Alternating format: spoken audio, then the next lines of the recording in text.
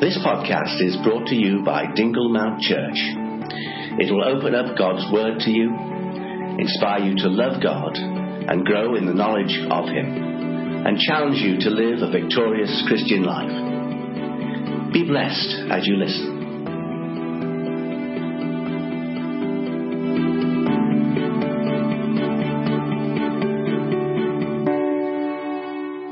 Ask what in life will truly make you happy, or where will you find real joy? I wonder what your answer will be. But let me help us a little bit. I'm sure some of us might say, well, if our world is a lot more peaceful, that will do. I will be happy, or I think that will bring joy to my heart. And others might say, well, if I have a little bit more of what I don't have, maybe that will bring joy or happiness to my life. Someone else might say, well, if I get married, because maybe if you're single, you say, well, if I get married and have a partner or someone to live with and share my burdens with, that will make me happy, or I will find a great joy. Now, I'm not disputing any of these answers, because I know that for some of us, what will make us happy or what will make Richard happy is different from what will make me happy. And what will make a church happy may even be different from what will make another church down the road or happy, or where they think they can find that joy. But I'm going to relate this story to you, and this is the story of a man known as Bill Burden. This man was born into a very wealthy home. He had everything that you will ever think of. It's like being born as part of the royal family, and you have everything that you can ever imagine. You're not looking for a job. You're not thinking of what to eat the next day. You're not thinking of what to drive or what to wear or how you can travel. He had everything. And of course, he was meant to inherit the family fortune. But this man gave his heart to the Lord, and the Lord called him to travel to a far country as a missionary. And he shared it with his family and told them, this is what the Lord has laid on my heart. And unfortunately, or as he put it, he said he will be turning his back on most of the things or supposed life they expected him to live. And he's going away to this far country, and that's where he will spend most of his entire life. And the parents, not being Christians, of course, threatened him and said, well, if you turn your back against all these riches and wealth and all the things that we are offering, they said, we will also turn our backs back on you. But he wasn't moved. He went. And for a few years, he spent in the mission field, doing the work of the Lord, doing what God had called him to do. He got ill. And you know what happened to Bill? He died a few years down the lane. And on the day of his funeral, the people gathered, and people were wondering what happened to him and how a man could turn his back, the opportunities he had. And they found something, a little note that he wrote. And he put it in one of his lockers. And what was written on it was, no regrets, no surrender, and no turning back. And when they saw that and showed people what he wrote, that he had no regrets whatsoever, turning his back on the fortunes, that he had no regret whatsoever, even traveling to a far place, and even dying for what he knew in his heart was right.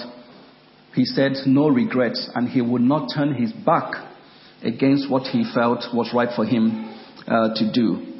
And when I read that simple story, and I felt that this man Bill knew something that most people in our world today haven't come to discover. Or they do discover it, but by the time they do, it's already too late. And that is the world's values will never make us happy. And that was what this man Bill discovered. Because if you were in Bill's position, I don't know how you have responded or reacted in the face of fortune, wealth and riches and fame that could have been yours.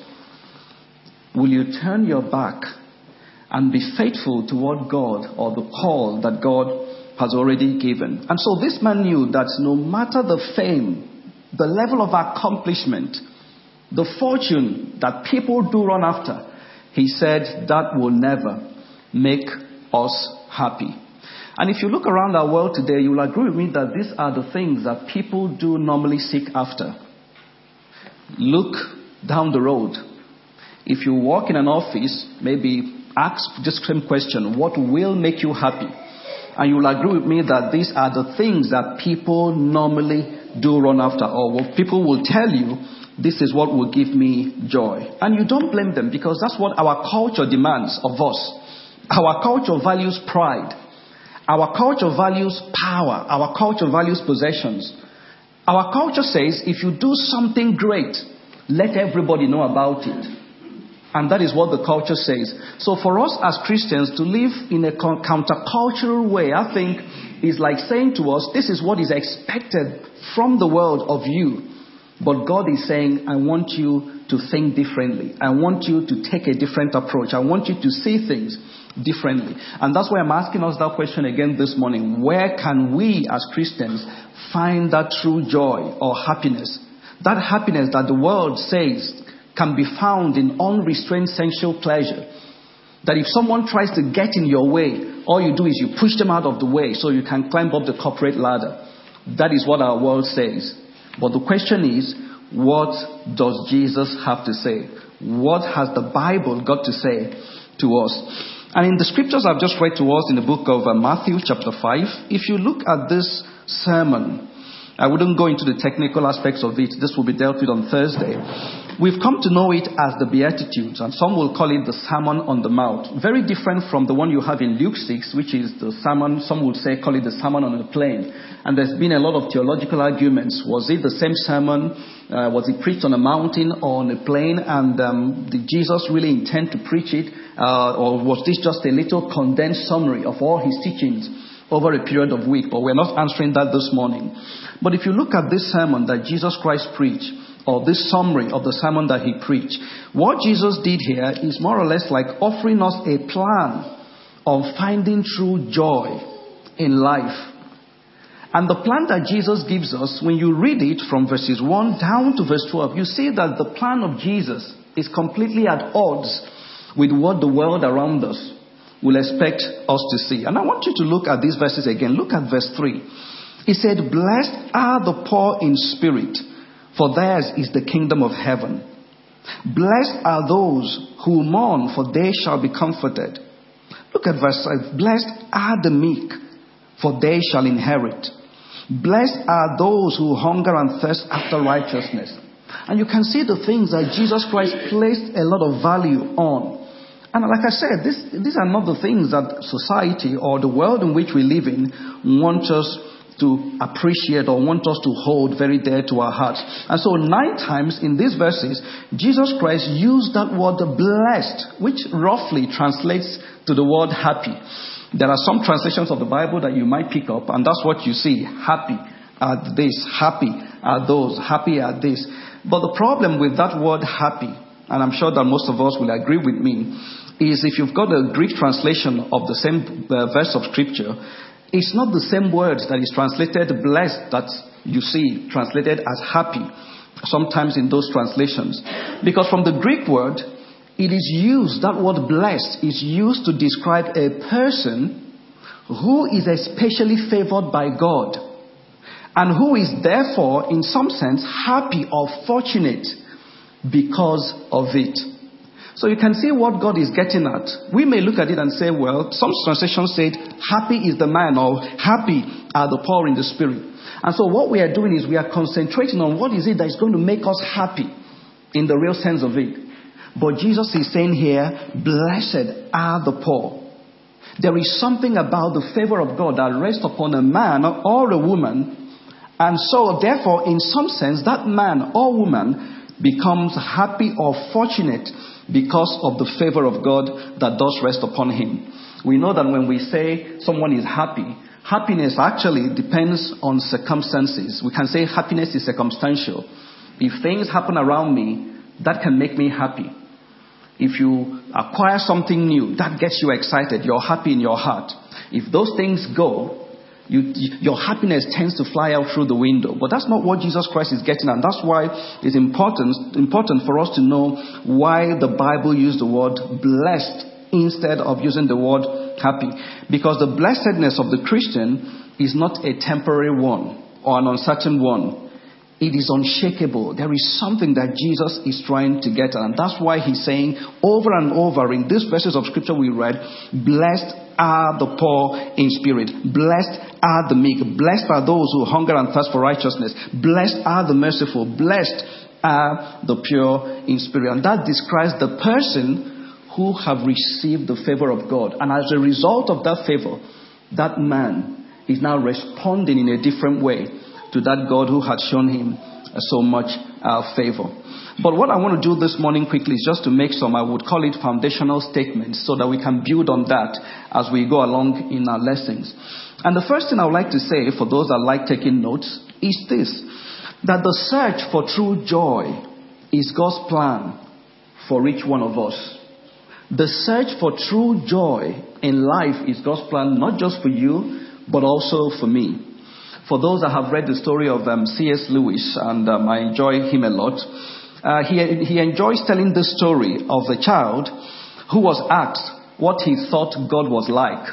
This was C.S. Lewis recounting. He loves telling the story of a child who was asked, what do you think God is like? And look at the child's reaction. As far as the child could make out, the child felt that God was always snooping around to see if anyone was enjoying himself, so that he could put an end or a stop to it. And that was how that child viewed God. And sometimes, that is how we view God as well. That God is swooping around and looking for people who are enjoying themselves, whose life is full of joy, or as we say, who are happy in themselves. And God wants to put a stop to it. But that's not what God is saying to us, because if you remember in the book of John chapter 10 verse 10, and this is a very popular scripture. I love what Jesus said in John 10:10, where he says there that the thief comes to kill and to steal. Now look at John chapter 10 verse 10. He says the thief does not come, he said, except to steal and to kill and to destroy. But he says, I have come, and this is Jesus. He says that they may have life, and that they may have it more abundantly. So you can see the reason why Jesus came. So Jesus didn't come to snoop around and looking for those who have abundant life, or people who are living life to the fullest, and he wants to put an end to it. Sadly, sometimes we think that if you're not sad, you can't be holy. Or maybe when you see someone who is always full of joy and excited and they don't have this sad countenance about them, sometimes we think you just can't be holy or you can't be a Christian. But that goes against what we know of Jesus Christ in the scriptures. When Jesus Christ came to give life. He wanted people to have that joy that can only be found in him. And that's why you see him going to the outcast. He went to the house of sinners. He touched those whom nobody wanted to have anything to do with. Jesus Christ lived life, even while he was here, to the fullest. You never get a picture of Jesus, or a Jesus who wants you to have a life that lacks that joy that you should have. So that's the first thing that we need to establish as a foundation, that the search for true joy, as we have it in scripture, is God's plan for you. If I don't believe it's God's plan for me, that God wants me to find true joy, irrespective of where I'm looking for joy, I will never come to experience the true joy that God wants me to have. And the same thing applies to you. If you don't believe in your heart that God wants you to experience the fullness of his joy, you may never come to a place where you will appreciate it. Now, the second thing that I also want us to take home or think about is that the search for true joy, actually, have you thought about this, is an inward journey. The search for true joy. Because what the world tells us is that when you're looking for something, what do? You go outward looking for it. The man who is on drugs is searching outwardly. He's thinking there is something I can get and inject it into my system, and that can give me this feel, this excitement. The man out there in the city who thinks that money will give him the joy and the satisfaction, he's seeking something outwardly, and that's why he can go to any length. And for some, if it means to defraud the company, they will do it just to find true joy. So the search for true joy, the one we are talking about, or we are going to be looking at, is an inward journey. I don't know if you noticed this, because when you take a quick look at the chapter 5, where we read from verses 1 to 2, you will see that some of the things that Jesus Christ spoke about, like I said, they run contrary to current ideas about happiness or what will give us joy. And you will notice as well that there isn't one single reference in this passage by the Lord Jesus as to health, as to our work, as to income, or even financial security. Jesus Christ never even mentioned any of those in the passages. Because what we will expect Jesus to say is that blessed are the poor, for maybe God will put them or place them in a position of power, or that they will be placed in big companies. Jesus Christ never mentioned anything about our health, work, income, financial security. And you know why this is so? Because Christ knew that while these things often, of course, can accompany happiness or joy, but they never ever produce the true joy that you can have as a Christian and I can have as a Christian. Yes, we need things to survive. You need money to pay your bills. But Jesus Christ knows that those things in themselves can never produce the type of joy that he wants his followers to have. In other words, Jesus Christ here, we can say he was also countercultural. He reverses the standards of the world. He says to them, this is what the world will normally seek for. But this is what I want you to seek. This is what you think will give you joy and happiness and get you to a point where you feel satisfied and accomplished. But Jesus Christ is saying, my standards are very different. Some theologians will see these words used by Jesus as what you would call a paradox. And what that simply means is that Jesus is using it to destroy that foolish illusion that his followers have of him in an attempt to follow him. Because remember, there was this messianic expectation. When the Messiah comes, this is what the Messiah will do for us. He will crush Rome and set us free. Our poverty will end and all our sufferings will be over. And there Jesus Christ was standing, using those phrases, using those sentences and saying to them, it's about the favor of God. And once that favor comes upon you, it may not line up with what the world expects you to have, but this is where you can find true joy. That's why I said it is an inward journey. So we are beginning from the inside. We are not starting from the outside. We are not going searching and looking, where can I find joy? Jesus is saying, you can start right within you. Look at those qualities again. Blessed are the poor in spirit, verse 3. Verse 4, blessed are those who mourn. This is what happened. Blessed are the meek. And these are things that you find on the inside. Blessed are the merciful. Verse 8, blessed are the pure in heart, for they shall see God. So the search that we're talking about here is going to be an inward one. And the next thing that I want us to think about as well is that the search for true joy that we are talking about is not a goal in itself, but a byproduct. And I will explain what that means. If I want to find joy for myself, what I would normally do, I'm just describing a situation where I'm outside of Jesus Christ and I don't know him as my Lord and Savior. What I would normally do is to make that search my goal, the search for joy. And so when I set that goal, every other thing fits into it. So I'm going after it and I want to search and find and make sure that I am happy or I find that joy.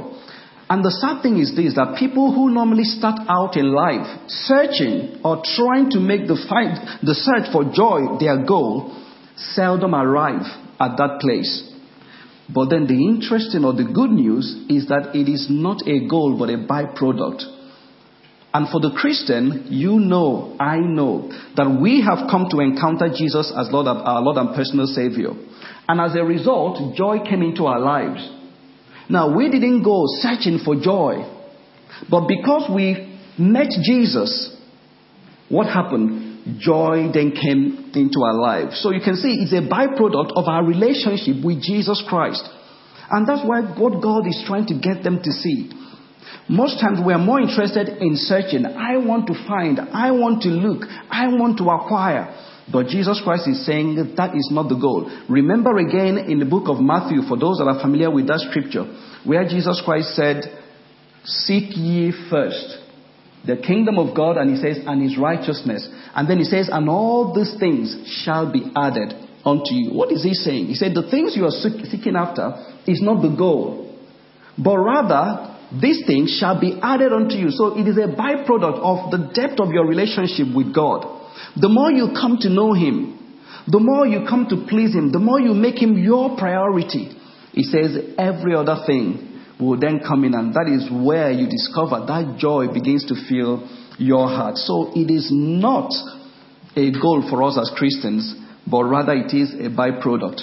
Go with me to the book of John chapter 15, and you will see Jesus Christ made a powerful statement in John chapter 15, and this is towards the end of his ministry.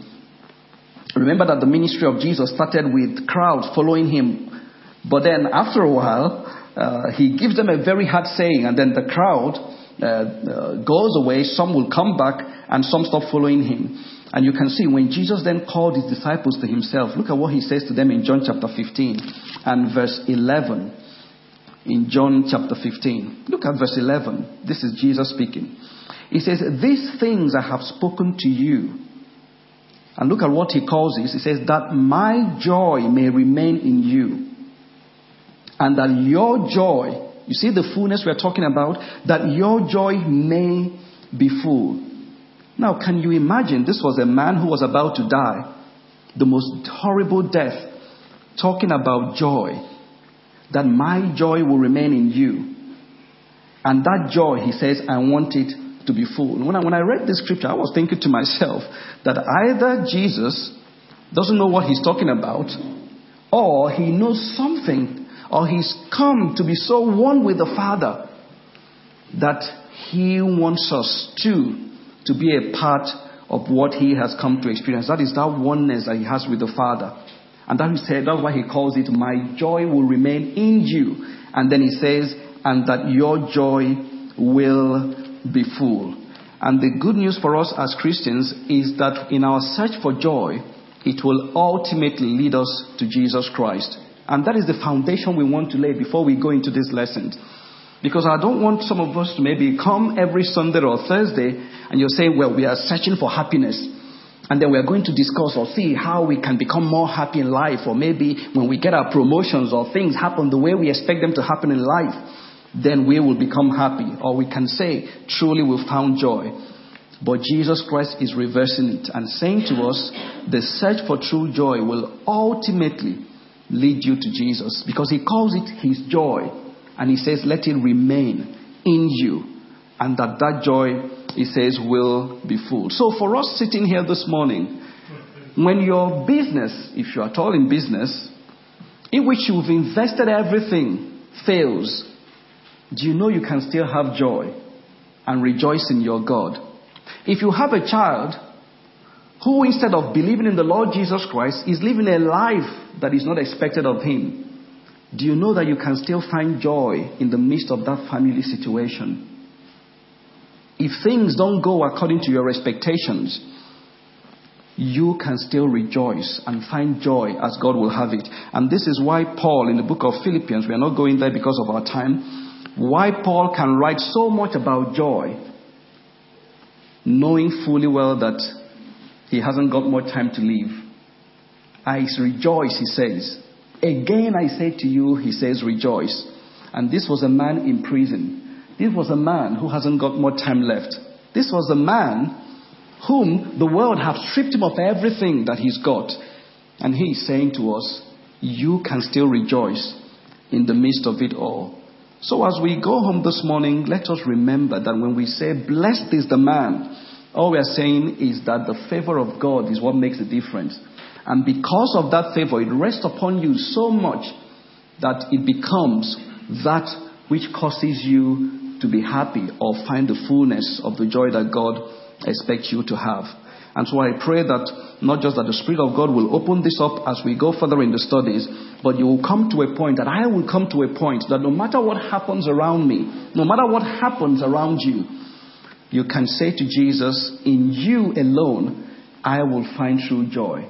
Not in the changes or the things that happen around me, not in the economy, not even in the government, not even in the leadership of the world, in the nations that we have today, but it's only in our God No wonder why the psalmist, if you remember that scripture, that talks about those that trust, they have put their trust in the Lord, they shall be, he says, as Mount Zion. He says, which cannot be moved. And that's why I said our faith is unshakable.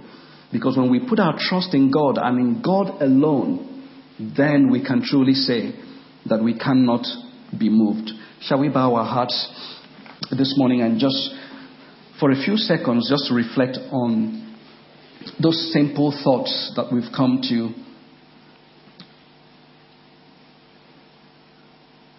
that we've shared this morning. If everything that you've come to know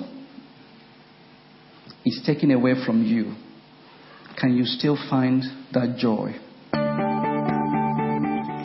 If you have enjoyed listening to this podcast, why not join us in worship at the Dingle Mount Church, or log on to our website at www.dinglemount.org for more information. Thank you for listening.